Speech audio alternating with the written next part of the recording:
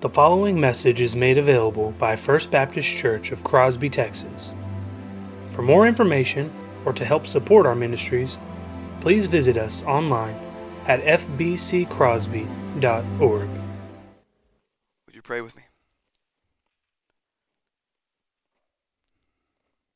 God, would you send your Spirit now?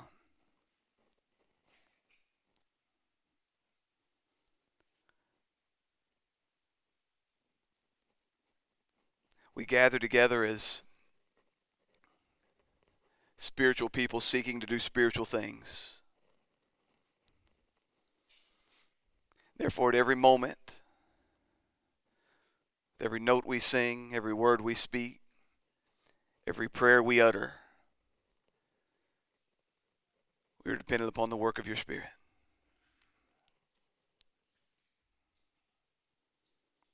Father, if we attempt to do what needs to come next in our own power and in the flesh, it'll be an utter train wreck. It may sound fine. It may look polished, but there will be no life.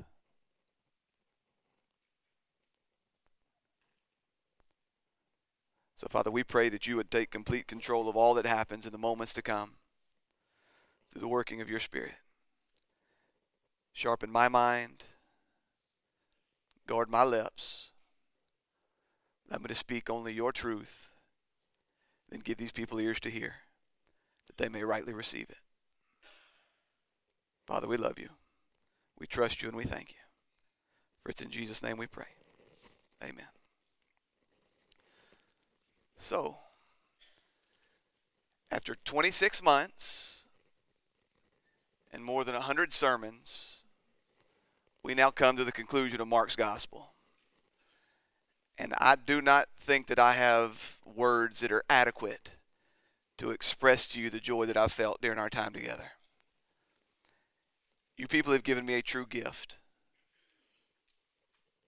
As we have worked just meticulously through God's word, desperately seeking to rightly handle and discern and understand every last word of it. I pray that you people have been as blessed as I have. So we've strived together to just dig and struggle and grow as we sat under the full weight of all that God has to say here. I truly pray that you people have been blessed. I pray that the Holy Spirit has used this time. He's used our efforts together to bring you to more fully see his glory in the face of his Son. If I thought that I could get away with it, we would immediately jump into John's gospel. Because the reality is that we could easily spend 15 or 20 years devoting every single Sunday morning to studying and understanding the life, death, and resurrection of Jesus Christ, and we would never exhaust it all. We would never fully comprehend the power and the majesty and the beauty of this one we call Lord. But it seems to me that that is not God's plan for us as a faith family. It seems to me that his plan for the foreseeable future is that we would study Paul's letter to the churches in and around Ephesus.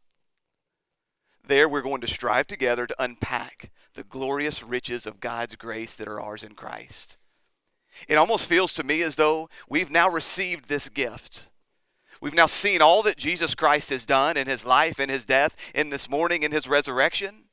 And now God's going to allow us to step back and say, you don't know the half of it. We're going to listen as the Apostle Paul says, let me show you what this gift really is. Let me show you how deep it is, how wide it goes, and then let me show you what it looks like to live in light of that within the confines of a local church family.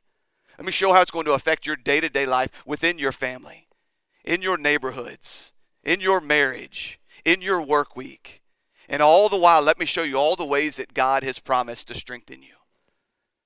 I am excited to see what God's going to do, and I have no idea how long it's going to take us to work through the book of Ephesians. As you know, we're not going to move fast. We're going to allow the Holy Spirit to set the pace. And I am supremely confident that God's going to use that time to sharpen our affections, to increase our dependence and to strengthen our confidence in all that Jesus Christ is for us. So God willing, we will begin that study in 5 weeks. I need time to gather my thoughts. Preaching through an epistle is not altogether different than preaching through a gospel, but there are some unique challenges to rightly interpreting a letter.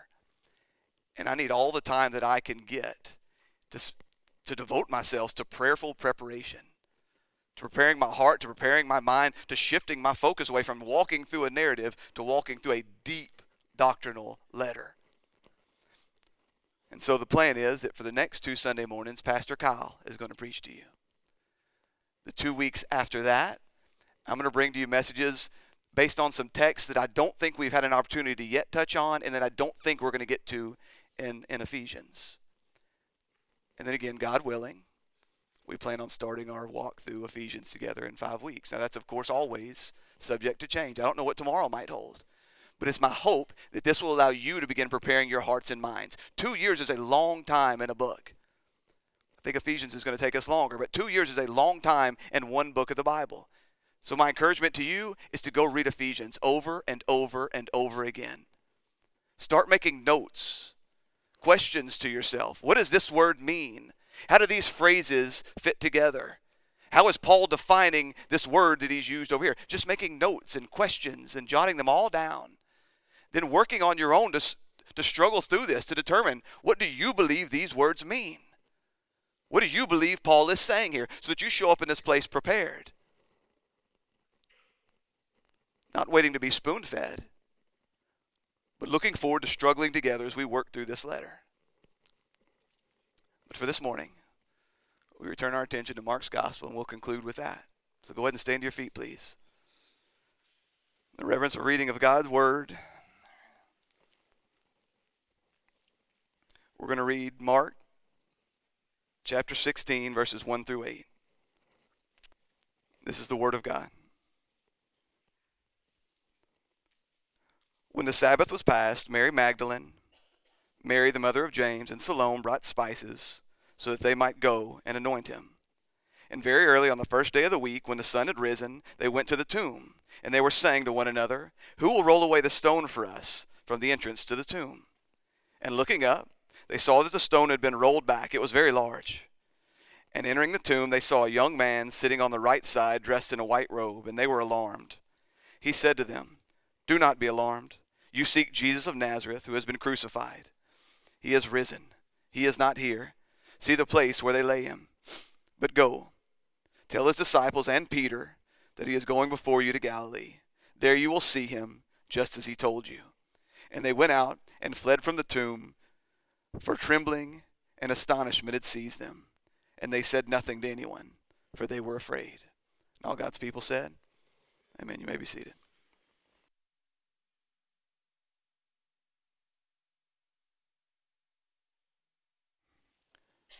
Father God, again, we are dependent upon you. We ask you to do what only you can do, Father. Give us eyes to see and ears to hear, hearts to believe this word that you have brought to life for us, Father. We love you and we thank you. For it's in Jesus' name we pray. Amen. So after a life of absolute perfect sinlessness, a life marked with nothing but absolute obedience to God, after a 3-year earthly ministry filled with miraculous works, authoritative teaching, even raising men from the dead, Jesus Christ had left no doubt as to his identity. And yet now at the end of this, we find him here, the Son of God, Jesus, the Christ, laying down his life.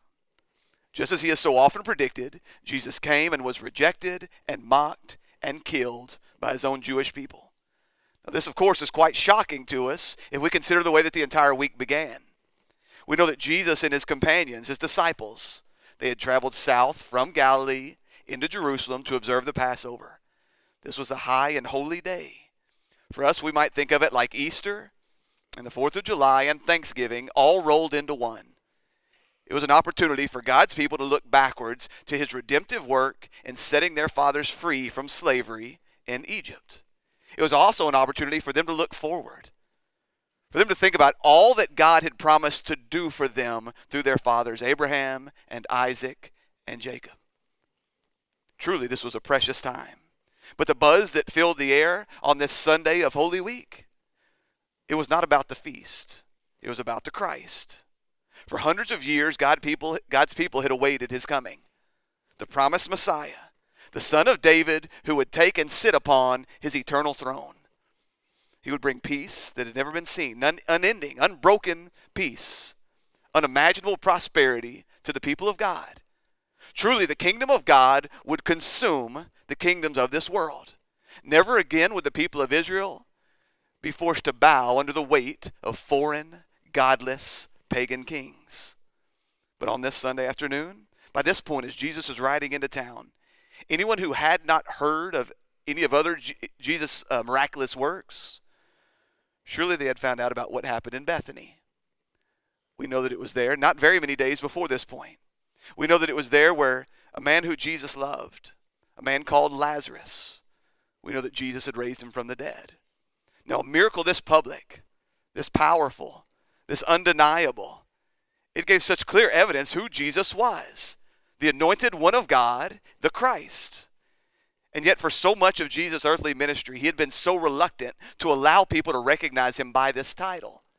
Anytime someone would come to this confession, whether it was a demon or even his own followers, anytime someone would come to the confession that Jesus was the Son of the Most High God, the true and living Christ, he would command them to be silent. But now the time had come. So as Jesus comes riding into Jerusalem late in the afternoon on Palm Sunday, he comes down the Mount of Olives, coming in from the east, riding in on the colt of a donkey, one on whom no one had ever sat. We find there that all this messianic fervor, this pent-up messianic excitement, it was finally unleashed. This was a clear and public declaration. Jesus was obviously fulfilling the words of the prophet Zechariah, and the people knew exactly what to do. The Jewish people, they went and they cut down palm branches. This was a sign of peace that had been won through victorious battles. They took these palm leaves and then they laid them down along the road. Many others, they took their cloaks and they laid them along the path. This was a show of submission. This was a show that they received and honored and recognized Jesus as their promised king. And the people cried out together, Hosanna. In Hebrew, that's Hoshiana. It means save us, please. Hosanna. Blessed is he who comes in the name of the Lord. Blessed is the coming kingdom of our father David. Hosanna in the highest. The Jewish people were saying all the right words. Jesus Christ had come to bring salvation. He was the promised king from the line of David.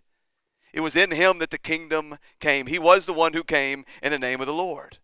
But for so many of the Jewish men and women standing upon that mountain, I believe for the vast majority of them, their hearts were so hardened. Their eyes were so darkened. They just couldn't see. Now they were willing to welcome Jesus as king as long as his kingdom was immediate and physical and earthly and political and military. You see, what they wanted was a Savior who would make sure that they did not suffer any longer in their earthly lives. So in their minds, that surely had to begin by setting them free from Rome. They awaited a Savior, a Christ, a king who would make war and chase the Romans out of Israel. And we find that that is why Jesus has kept this thing a secret, his identity. He's kept it a secret for so long because Jesus knows the hearts of men. He knew that these men did not rightly understand why Messiah had come. You see, they had no idea that just by being born from the family of Abraham did not guarantee them a place in the kingdom of heaven. They had no concept of the fact that Jesus must die for their sins. And that if he did not die for their sins, and unless they were joined to him in repentant faith, that they would find they had no place in the kingdom of God. But now is the time. Now is the time, and Jesus was ready to really press the issue. You see, the Lord knew that this Jewish crowd, they were going to be confused. And yet he knew that they were going to lavish this praise upon him. Although it was misguided, although they misunderstood, he knew that with this praise was going to draw the ire of the Sanhedrin, the Jewish elite, the Jewish Supreme Court. He knew that they were jealous. They had already set their minds on killing Jesus. And certainly, with the raising of Lazarus from the dead, the die had been cast. But they weren't going to do it this week, at least not according to their own plans, not during the Passover. There are far too many people in the town on this day. So they were going to wait for a more opportune time. You see, these men, they like to work under the darkness of night. They were going to wait on their terms until their time to take the life of Jesus. But God had other plans. This was the hour. This was the day. On this week, on this Friday, at the very time that the Passover lambs were slain, then God would take the life of his own son by the hands of these wicked men. We see Jesus pressing the issue. And with his triumphal entry, this whole thing kicks into high gear. The days that followed that, they were filled with nothing but confrontation and betrayal. We see as these men constantly confront Jesus, and every time they go away like dogs with their tails tucked between their legs, knowing that they've been whooped. And then, early in the hours of the day that we call Good Friday morning, after 5 days from the excitement of Palm Sunday, we see that Jesus was arrested, he was beaten, he was mocked, and he was condemned to death by the Jewish people. All of his closest followers, the male ones at least, they all abandoned him. He was handed over to the Romans. They too tried him. Under the pressure of the Jewish leaders, they tried him, and eventually they crucified him. Just hours later, under the orders of Pontius Pilate, these Roman soldiers, they crucified Jesus. 6 hours after that, after Jesus had done all that he came to do, having accomplished the redemption of his people, having atoned for the sins of his sheep, we know that Jesus let out a loud cry. He breathed his last breath, gave up his spirit, and died. I pray that you haven't lost a sense of shock that should come from this. That Jesus, the Christ, the Son of Man and the Son of God, died. He paid the wage that your sin has earned. It's at that point that we know that 2 secret disciples, a man called Joseph from Arimathea and Nicodemus, these were Jewish rulers themselves. They came and they asked for permission to take Jesus' body. They took it down off the cross and lovingly they cared for him. They washed him up. They took clean linen wrappings and they cared for his body. They wrapped him up. They took some 75 pounds of myrrh and aloe. They wrapped that up with his body. And they buried him in Joseph's garden tomb. This was the tomb of a rich man, a tomb in which no man had ever been laid. Truly, this was a funeral fit for a king. Even if there was no pomp and circumstance, even if there were only 2 attendants, this was the funeral of a rich man, of a king. And sitting across from this tomb there in that garden, we know were some of Jesus' female followers, some women disciples. They had been with Jesus for some time now. They had been walking with him, traveling. They had ministered to Jesus' needs along with the needs of the others that were there with him. They had sat at his feet and they had heard his teaching. They had seen his miracles, and they had not run when the men did. They stayed there and they watched Jesus breathe his last breath. They were there as he died. They saw him as he died. They watched as they took him off of the cross. They watched carefully the way the men handled his body. And then they sat and they watched as they placed his body into the tomb. At that point, as the sun began to set, we know that these women, they retired to wherever it is that they were staying in Jerusalem at that time. These women were from Galilee, and so we don't know exactly where they went. Did they go back over the Mount of Olives into Bethany and stay at the house of Mary and Martha? Perhaps did they go into Jerusalem and stay at the home of John Mark's mother? We don't know for sure. But it's at that point that they went, and they spent the rest of Saturday, the Sabbath, resting exactly as the law demands. Then in this morning's text, when the Sabbath was passed, Mary Magdalene, Mary the mother of James, and Salome brought spices so that they might go and anoint him. Now by now you know the names of these women. Immediately their character sketches come into your mind. You hear about Mary Magdalene, and you know that she was the one that Jesus had set free from 7 demonic spirits. You know about Mary, the mother of James. She seems to be the wife of Cleophas, possibly also the mother of Joseph. We know about Salome, that she was the wife of Zebedee, the mother of the apostles John and James, perhaps even Jesus' aunt. We know that there's other women there as well, a number of other women. In fact, in Luke's gospel, we read about another lady named Joanna. Back in Luke chapter 8, we read that Joanna was the wife of a man called Chuza, who was the household caretaker for King Herod. Now, harmonizing all these accounts, figuring out exactly what women came and when, it can be incredibly difficult, especially when you have so many women named Mary and you have so many sons that are named James or Joseph or John. But the important thing to know here is that these women loved Jesus. They were precious to him, and he was everything to them, even in his death. Even beyond his death, these women loved him. Now, they would have had no way of fully comprehending everything that Jesus had accomplished for them on the cross. They would have had no way of knowing all that he had just paid to secure their salvation. They would have had no way of knowing what awaited them on this Easter Sunday morning. And yet, even in his death, even at this point, perhaps believing that all their messianic hopes had been dashed, these women's love for Jesus was unfading. They watched closely. They were going to make sure that nobody abused Jesus' body. Nobody dishonored him in any way, even in his death. And now, they plan to go back. It's a show of love. They plan to go back and properly anoint his body. You see, the men, they had to work with haste because the Sabbath was coming with the setting of the sun. So the women were going to go back. Now, this wasn't a mere show. This wasn't a mere formality. And certainly there would appear to have been nothing that these women had to gain by going back and doing this. No one would have blamed them. Many of these women surely had children. No one would have blamed these women if they had packed up, headed back home, and went on with their life. They had to have known that not only would the Jewish rulers not be satisfied just with the death of Jesus Christ, they had to do everything they could to squash this movement. Surely it was not safe for them in Jerusalem, much less safe going to care for the life of Jesus Christ who had just been crucified. And yet these women loved Jesus more than they cared for their own comfort. These women loved Jesus apparently more than they worried for the safety of their own lives. Now, what they did, it might seem like a simple act. This doesn't seem necessarily spiritual. Going to buy spices, going to anoint a dead body. And yet, dear friends, you must see that this is a picture of unfading love.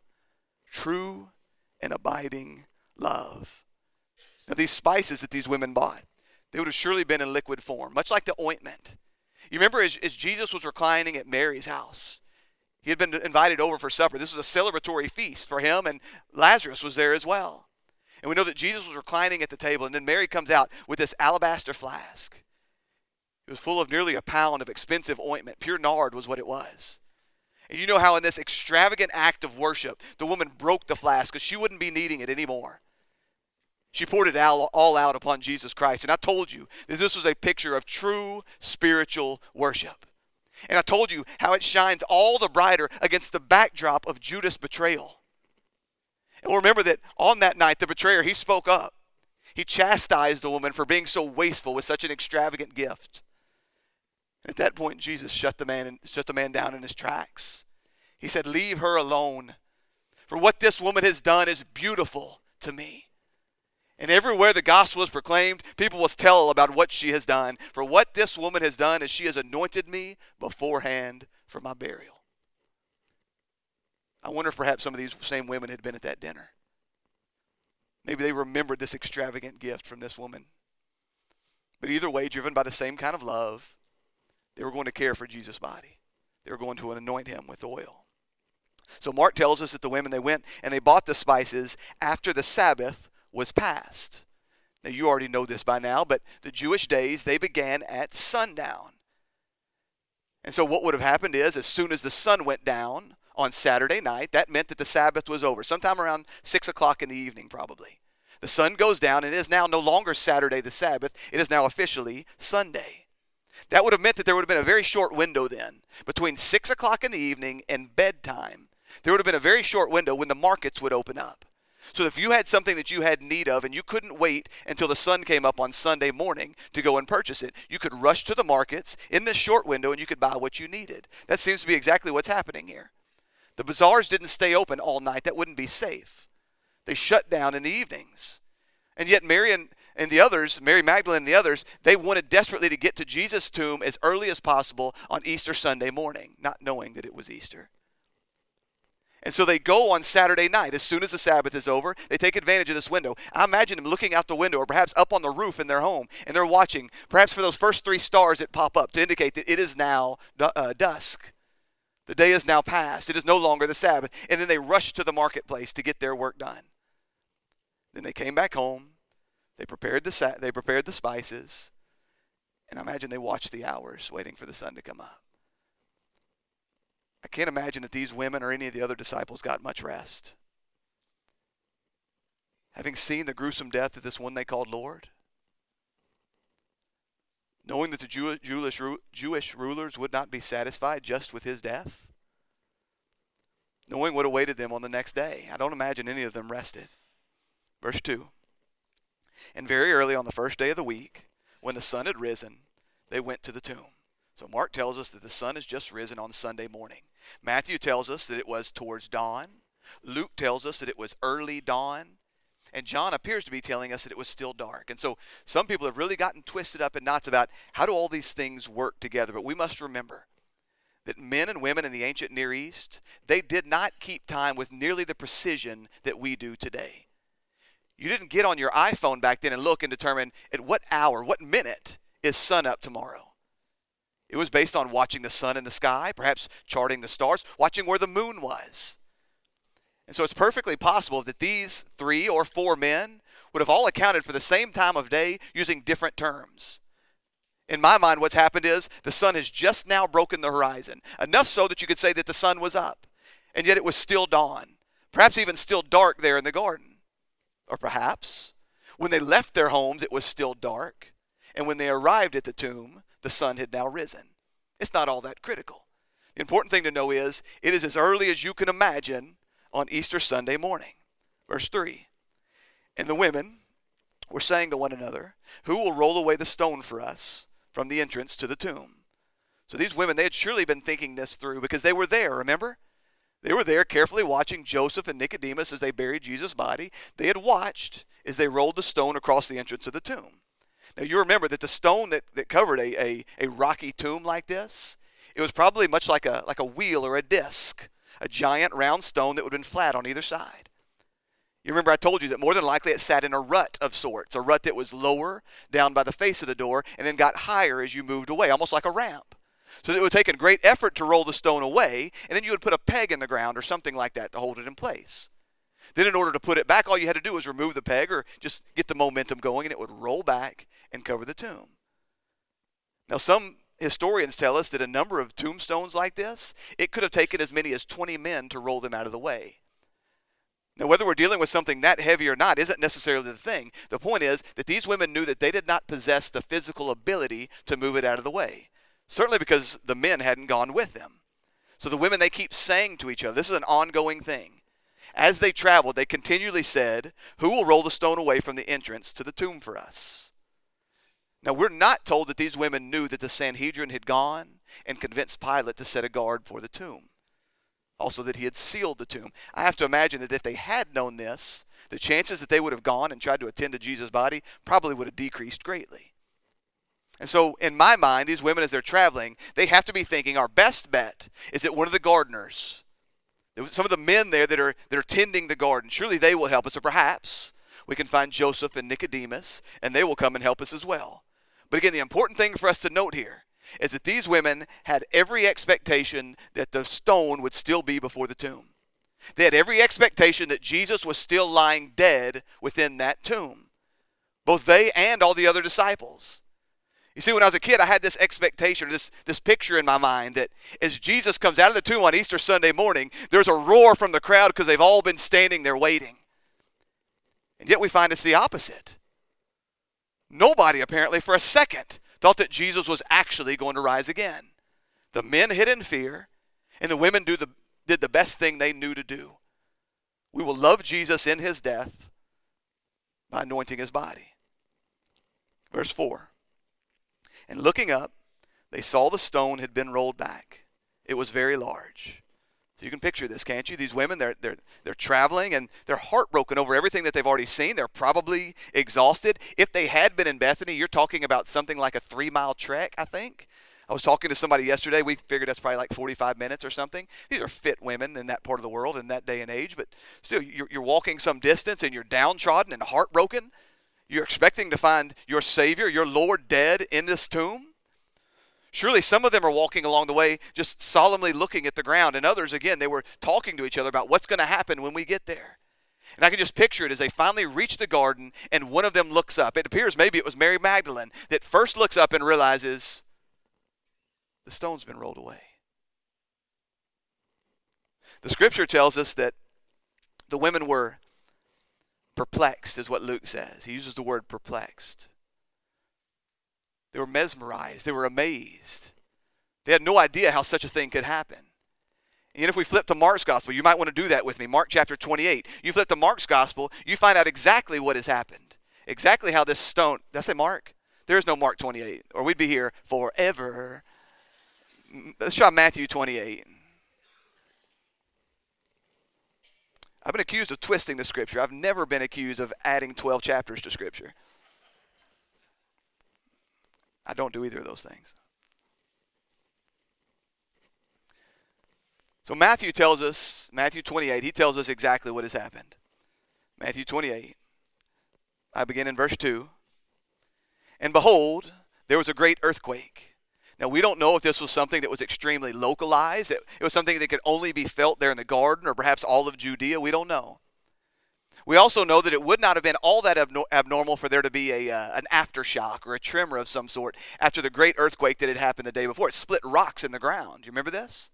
At the moment of Jesus' death. But he doesn't call this a tremor. He doesn't call it an aftershock. What Matthew says is this was a great earthquake. Megas is the word for great here. There was a great earthquake. For an angel of the Lord descended from heaven and came and rolled back the stone and sat on it. So whenever we find the word for in Scripture, you're very often safe to translate it as because. There was a great earthquake because an angel of the Lord descended from heaven and rolled back the stone. Now, we don't know if it was the coming of the angel that caused the earthquake. We don't know if it was the rolling back of the stone that caused the earthquake. More than likely, the earthquake was just a sign that something was happening. God often acts within his creation to make clear, you need to perk up because this isn't normal. But we know that a stone like this would have been no problem for an angel of God. We know that one angel can wipe out entire armies of men, and so the stone was not a big issue, but the angel, we read that he rolls back the stone and then he sits upon it. I don't know why, but that makes me giggle every time. The idea of this angel, I mean, he could have gone and sat in the tomb. We know that later he was in the tomb. He could have walked around a little bit, but he just kind of perches up on top, almost like he's proud of what he's done. He's proud that he's been chosen, sent by God to do this thing. But he rolls back the stone and he sits on top. Verse 3. And his appearance was like lightning, and his clothing were white as snow. Now, if you've gathered together with us on Wednesday evenings, you know that we spent the last, 4 weeks, maybe, studying the doctrine of angels. And you don't have to have come on Wednesday to already know that angels are created spiritual beings. I know that many people have this concept, perhaps, that angels are dead saints or loved ones that have gone before us, but angels were created angels. They're created beings by God. They're moral agents answerable to God. They're intelligent. They're organized, personal beings. And yet, as spiritual beings, by their nature, they don't possess bodies. Which means that in their nature, we cannot see them with our physical eyes or understand them through our physical traits, our physical senses. However, in accordance with God's will, in accordance with his plan, and in order to accommodate his plan for redemption, God will often make it so that men can see them. He'll cause them to appear. He'll cause them to take on a form that can be seen by the naked human eye. Now, sometimes only specific people can see the angels. Think about Balaam's donkey, the donkey before the man. You think about the servant of the prophet Elisha. Other times, everyone present will see the angels. There's often a difference in the way that angels will appear at times.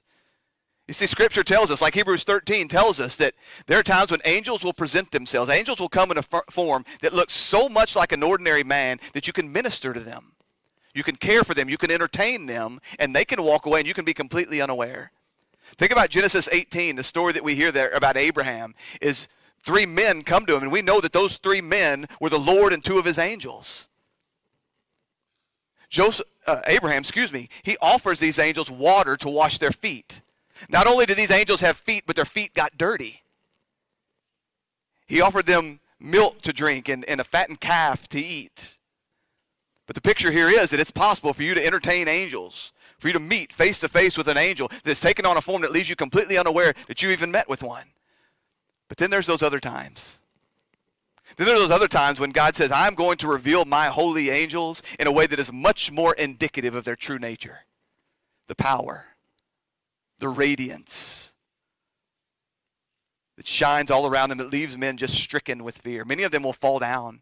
Some of them will try to worship angels. And I pointed out a couple of Wednesday nights back that I'm always amazed at the fact that as men fall down to worship these angels have the good sense to say, please stand up.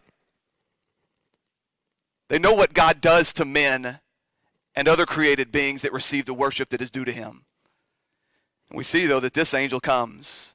Matthew tells us that just like many other angels, he's got white garments as white as snow. This is a picture of holiness and purity. They had the appearance of lightning.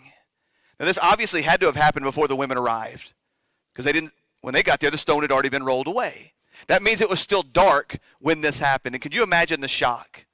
You know what it's like to be laying in bed in the darkness of night, and your wife comes in and just flips on the light like you're not there.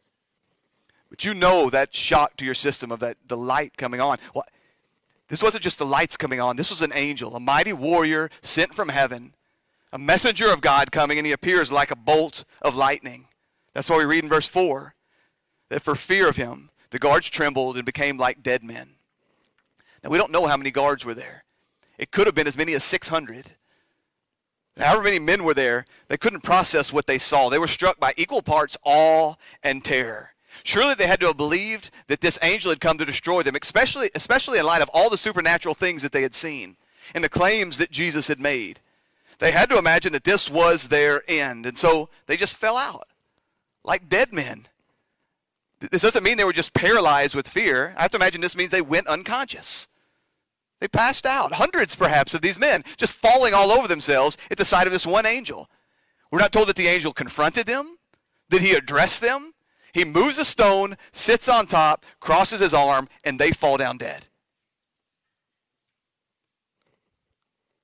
Again, it seems that all of this happened before dawn. Because the women, they show up, and not only we're not told that the angel is still perched there upon the rock, but they don't say anything about the soldiers laying out like dead men. So I have to imagine at this point they've already come to. They've woken up and now they've run for their lives and run to give a report of what's happened. But again, Mark does not reference the angel for us yet. So apparently he's not still sitting on the tomb. So we go back. Entering the tomb. This is back in Mark's gospel. Entering the tomb, they saw a young man sitting on the right side dressed in a white robe, and they were alarmed. So the women, they entered the tomb. And we know that this is why this angel has rolled the stone away. It wasn't for Jesus' sake. In his glorified body, Jesus had all the power he needed to roll the stone away. In fact, depending on how you understand his glorified spiritual body, Jesus may have just been able to walk through the walls of the tomb. Jesus did not need this angel's help by rolling away the stone. He rolled away the stone so that these women, and by extension, you and I, could see into the tomb. Dear friends, this is the first testimony.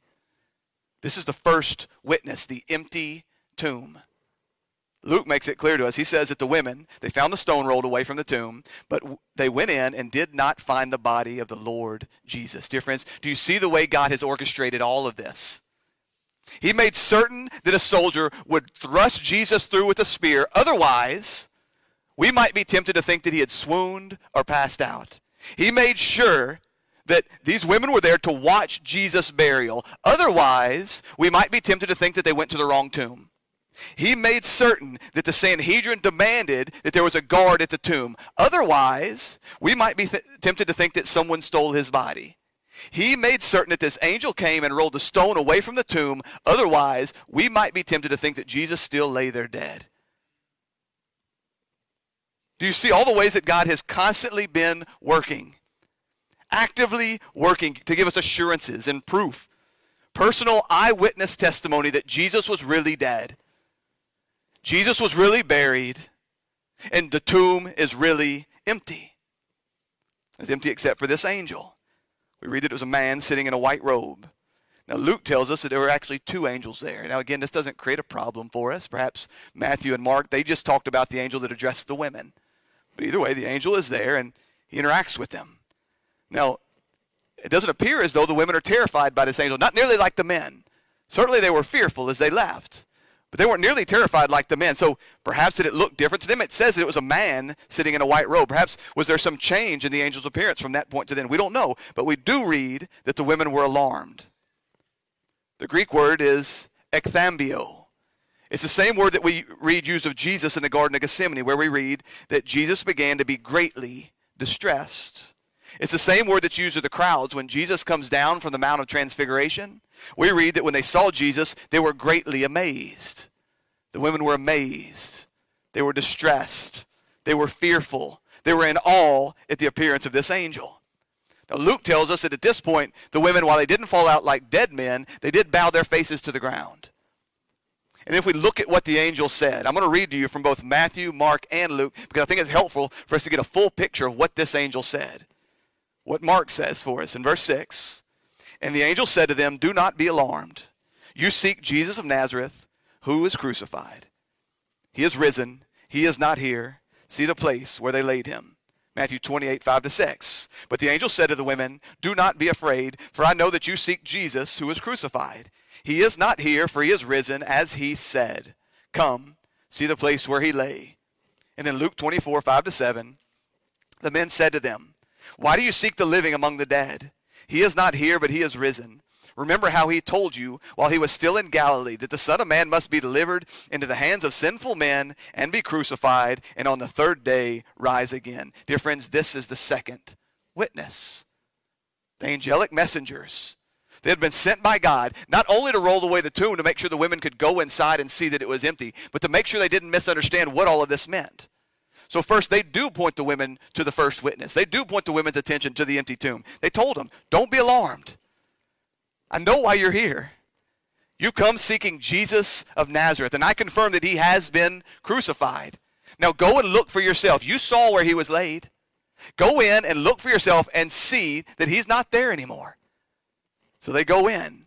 Now, based on what we read in John's gospel, based on what Peter and John see as they come running to the tomb and look inside it later, we have a good idea of what the women saw.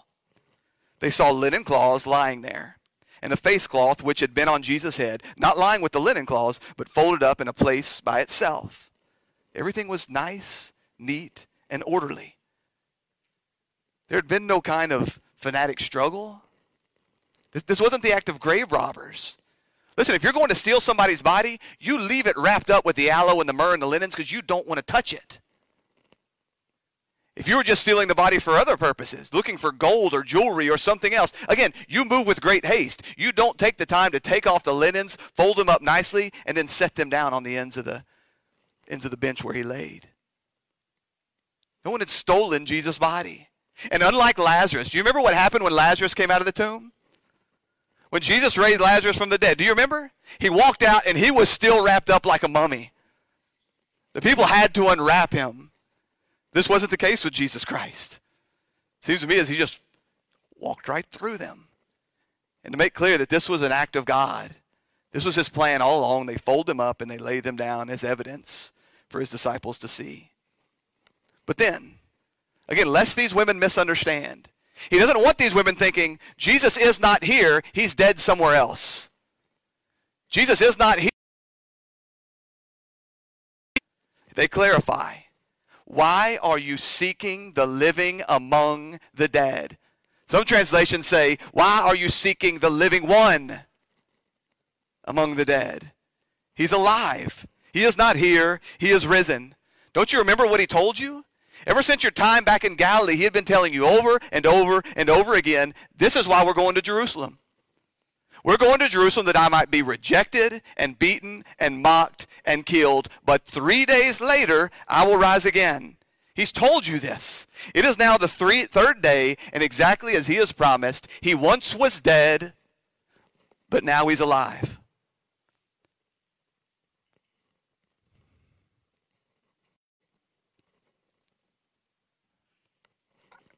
Dear friends, I pray that you've not lost your sense of wonder at this.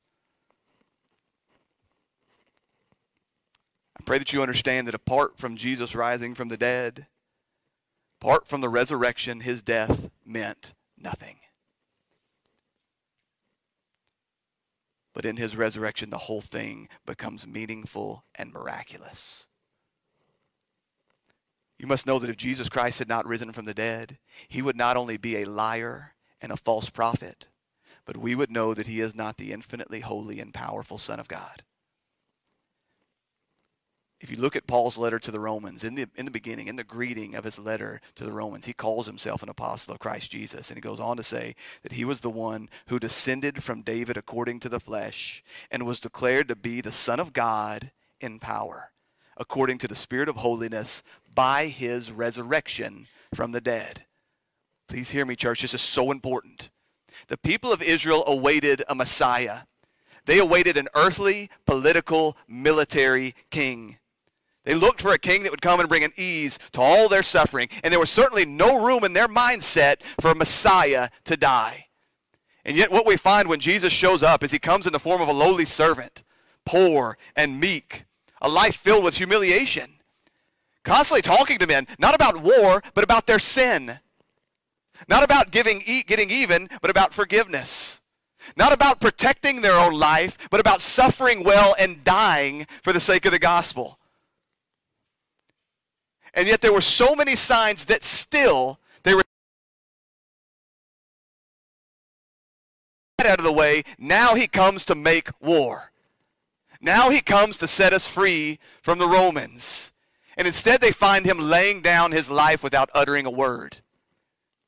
They find him looking at his disciples and saying, put the sword back in its sheath. You can't even swing it. This did not match up with their concepts of Messiah in any way. And so for the vast majority of Israel, this was the ultimate humiliation and defeat.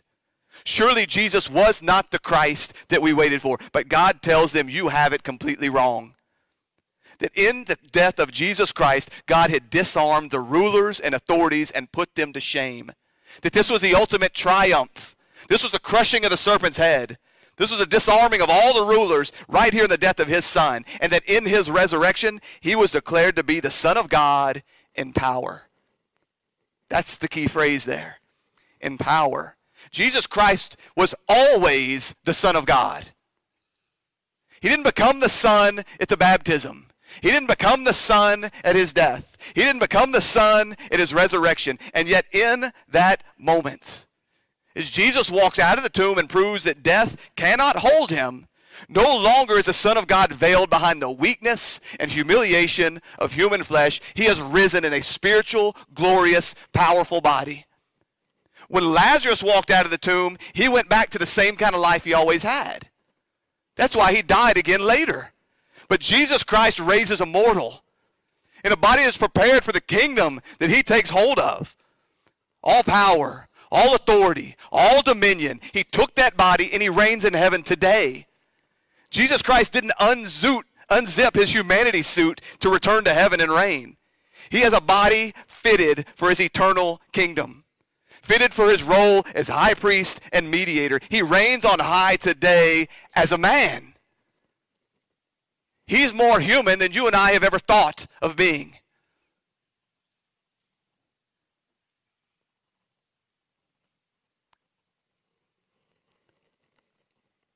I pray that impresses you later.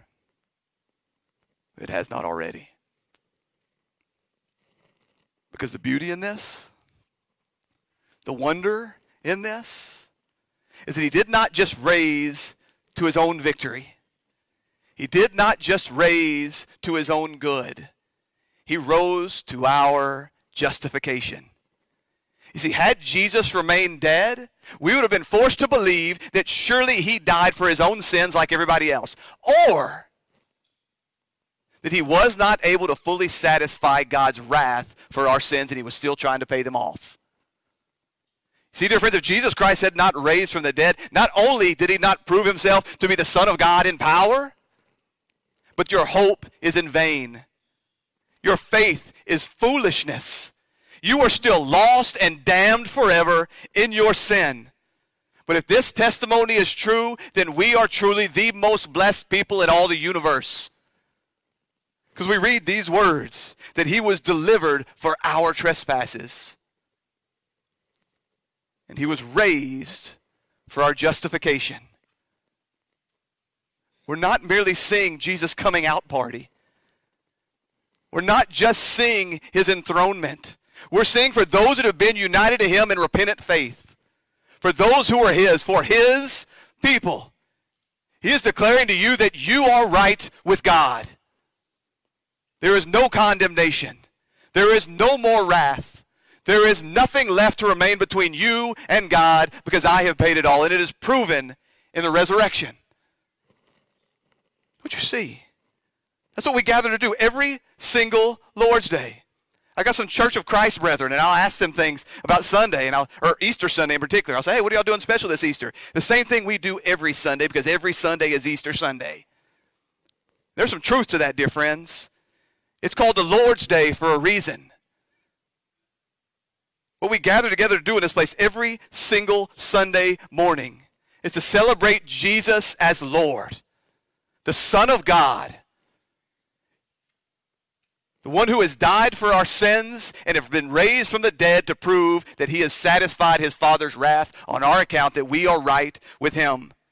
We celebrate the fact that he reigns on high today as the God-man, Jesus Christ, our Lord, until every last enemy has been put under his feet, and that then Jesus Christ will return, we will see him, and we shall be like he is. That's our ultimate hope. Not to escape these bodies, not to be done with the flesh, but to have glorified, imperishable, honorable bodies. Do you understand? That our eternity is here.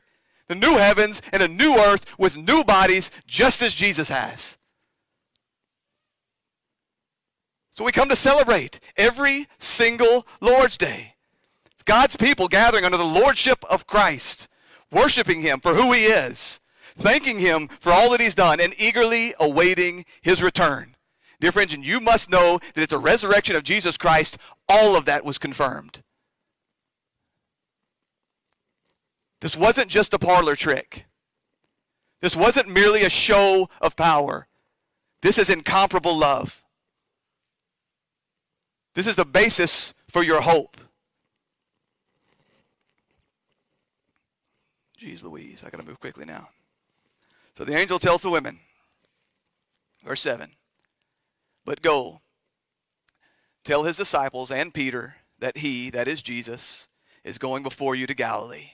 There you will see him, just as he told you. He's telling them to tell the men, go before them to Galilee, just as he has told you. Surely this is a reference to what Jesus had said the night of the Lord's Supper. You remember that he had just warned all the men that they are going to abandon him. And he says, Mark 14, verse 27, you will all fall away, for it is written, I will strike the shepherd, and the sheep will be scattered. But after I rise up, I will go before you to Galilee. It was at that point, you remember that Peter, his pride got the better of him. And he said, Jesus, even if all these others fail away, I will never forsake you. I will never abandon you. And we know how badly that ended for Peter. That seems to be why we see this surprising phrasing here. Go tell the disciples and Peter.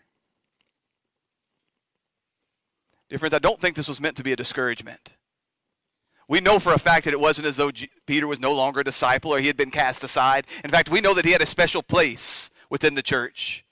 He was going to lead God's people. He was going to be restored. That just as Jesus had promised, Peter failed. Peter denied Jesus 3 times, even swearing a curse upon himself. And yet, just as Jesus promised, he interceded on his behalf, praying that his faith would not fail, that he would turn again and be restored. Dear friends, praise God that we have a Savior who intercedes on our behalf, that our faith may not fail, and that when we stumble, we will turn again and be restored. It seems as though there's a reminder in this. We know that Peter probably was the one that gave this testimony to Mark, although he may have been around and hearing it firsthand from the ladies, but that Peter would have been reminding him, Mark, you must remember, make sure the people remember that I failed. At the most critical moment, when Jesus Christ could have most used a friend, I failed, I denied him, and I ran like a coward. Make sure the people know this, Mark.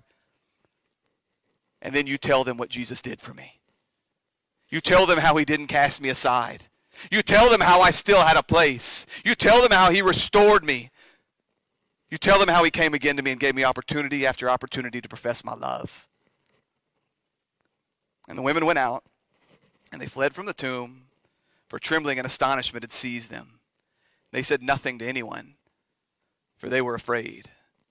So again, we see that the women are terrified and afraid, and they still don't know what to make of all of this. Dear friends, I know that some of you feel badly whenever you come to a portion of Scripture and you read it over and over and over again, and you walk away and you say, I don't understand these words and I got nothing from it. These women heard this message from the lips of Jesus Christ and then a holy angel over and over and over again, and they still didn't know what to make of it. Now, Matthew tells us that they departed quickly from the tomb with fear and great joy and ran to tell the disciples. Luke tells us that as they went, they were remembering Jesus' words. So perhaps it started to come back to them as they ran, and they were filled with joy as they remembered. They were terrified at possibly what all this could mean. And they were certainly terrified by their encounter with the angel. And they were terrified about where Jesus might be. And yet, as they remembered Jesus' words, the joy swelled up in their heart. Dear friends, this is why we hide God's word in our heart. I've had the joy of as a pastor of going to meet with some of our most senior of adults, many of whom their minds slip a bit and they can't always remember what they wish to say. And I'm so blessed by those that I sit with, and they can't remember what they had for lunch, but they can recite entire chapters of the Bible. I say, dear God, let me be an old man like that doesn't just recite movie lyric or song lyrics and movie lines, but your word. Because it was that word that brought the joy in these women's heart. Is the joy probably overshadowed the terror in those moments. They remembered what Jesus had said, and it's really happening. It's really happening. So Mark tells us that the women did not say anything to anyone, for they were afraid. But if we look at the other synoptics, we see that the women did in fact go and tell the men. And so it seems to me perhaps that what happened was they didn't say anyone to anyone in Jerusalem. They didn't say anything to anyone else. They went straight to the men and they reported exactly as they'd been charged. But either way, Mark tells us the women left, trembling and astonished, and they said nothing to anyone, for they were afraid. And that's where Mark ends his gospel.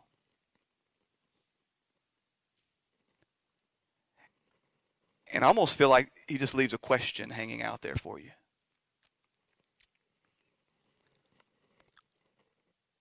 What are you going to do with all this?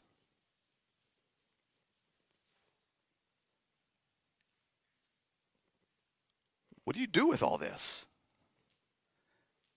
Dear friends, I'm fully aware of the fact that the story of Jesus' earthly life did not end with women running away scared.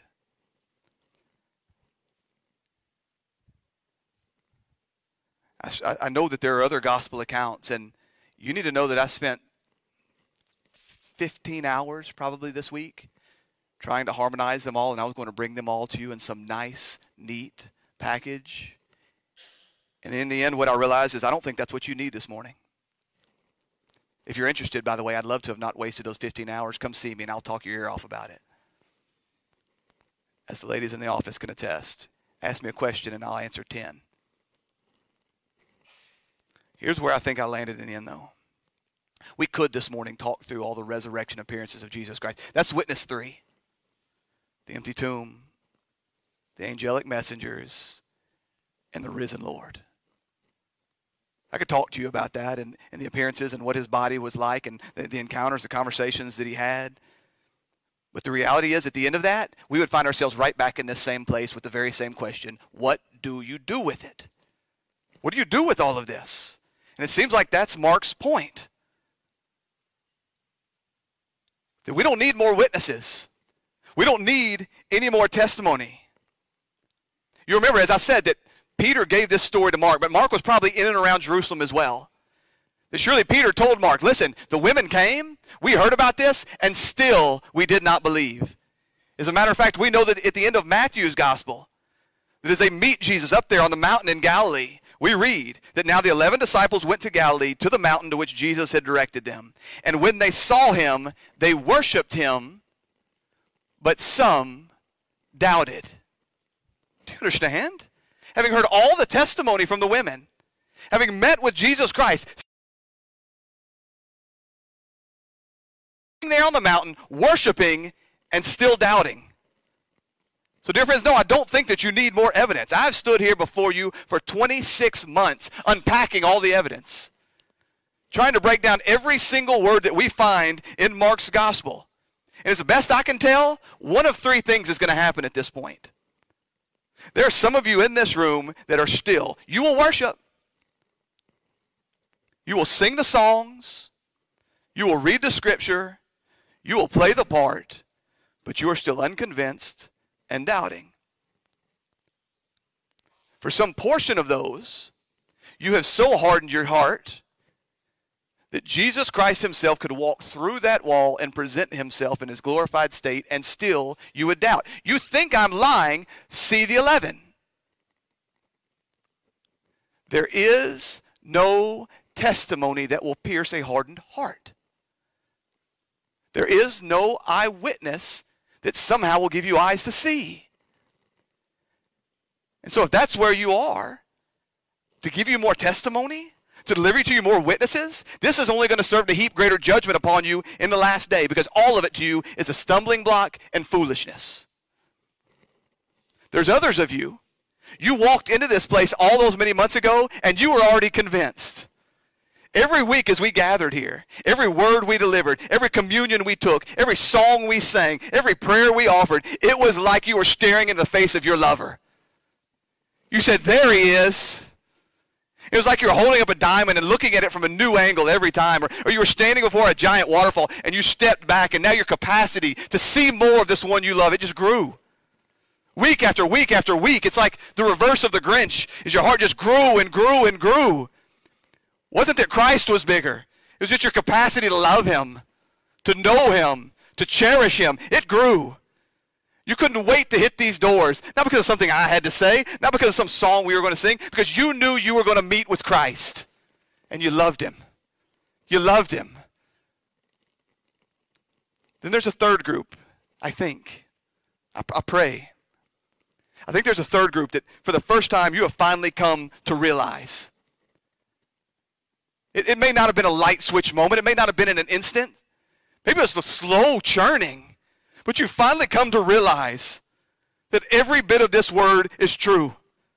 The weight of it all, the gospel, all that it demands, it seemed like foolishness to you in the past. But now you know that it is true. The very epitome of truth. You just know.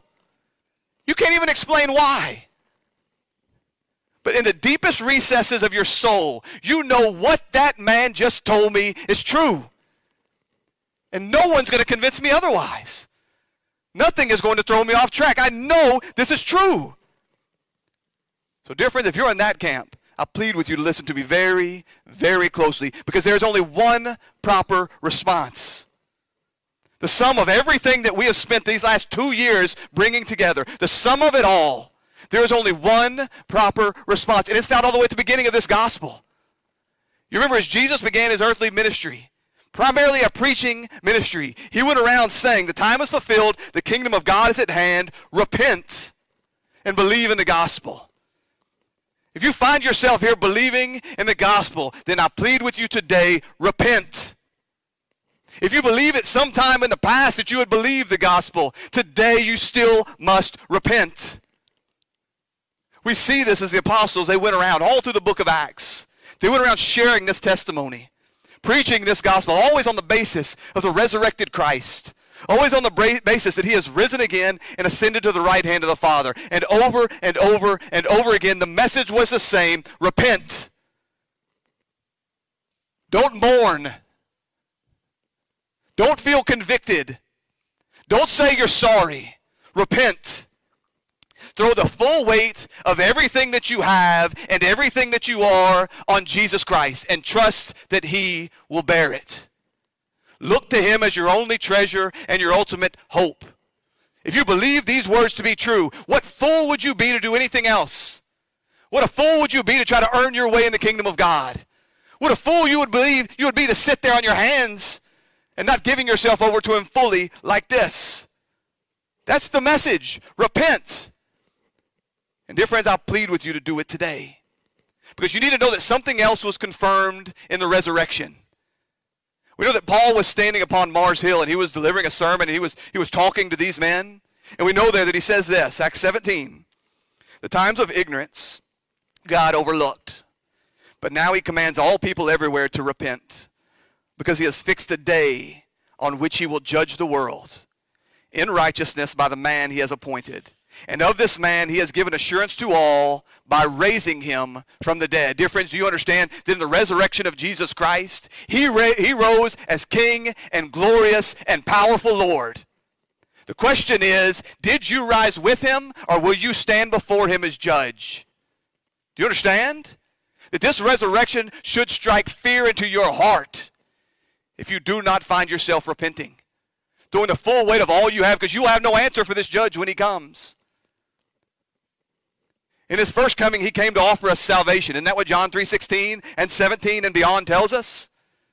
He has not come to condemn the world. The other word there can be judge. He did not come to judge the world. And yet, just verses after that, he says, but the judgment has already come.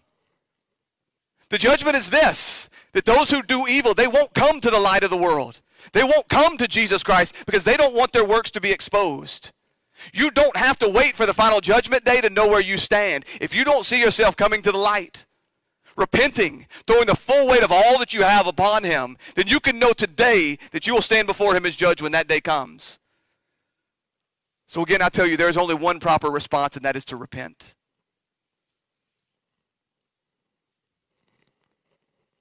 Father God, we praise you and we thank you. Again, I thank you for this people. They are not a normal group. Other people who desires not to have their ears tickled, not to hear funny stories and jokes, not to be entertained, but people desperate for your word. I thank you for the time you've given us in this book. I feel like I'm saying goodbye to a friend. It is a bittersweet moment. We thank you for this time that you've given us in this gospel. We thank you for this word. We thank you for the power, the work that your Spirit has done with this word in our lives, in the life of this faith family. So, Father, I pray that in the moments to come, as we sing songs of worship and praise, Father, if there are any here that have not repented, thrown the full weight of all that they have and all that they are upon your Son, Jesus Christ, may today be the day. By the working of your Spirit, would you quicken them? Would you bring them to life? Give them eyes to see Jesus as their only hope, their ultimate treasure. Give them the faith, the ability to repent and cry out, and then save them, Father. God, we love you. We trust you and we thank you. For it's in Jesus' name we pray. Amen.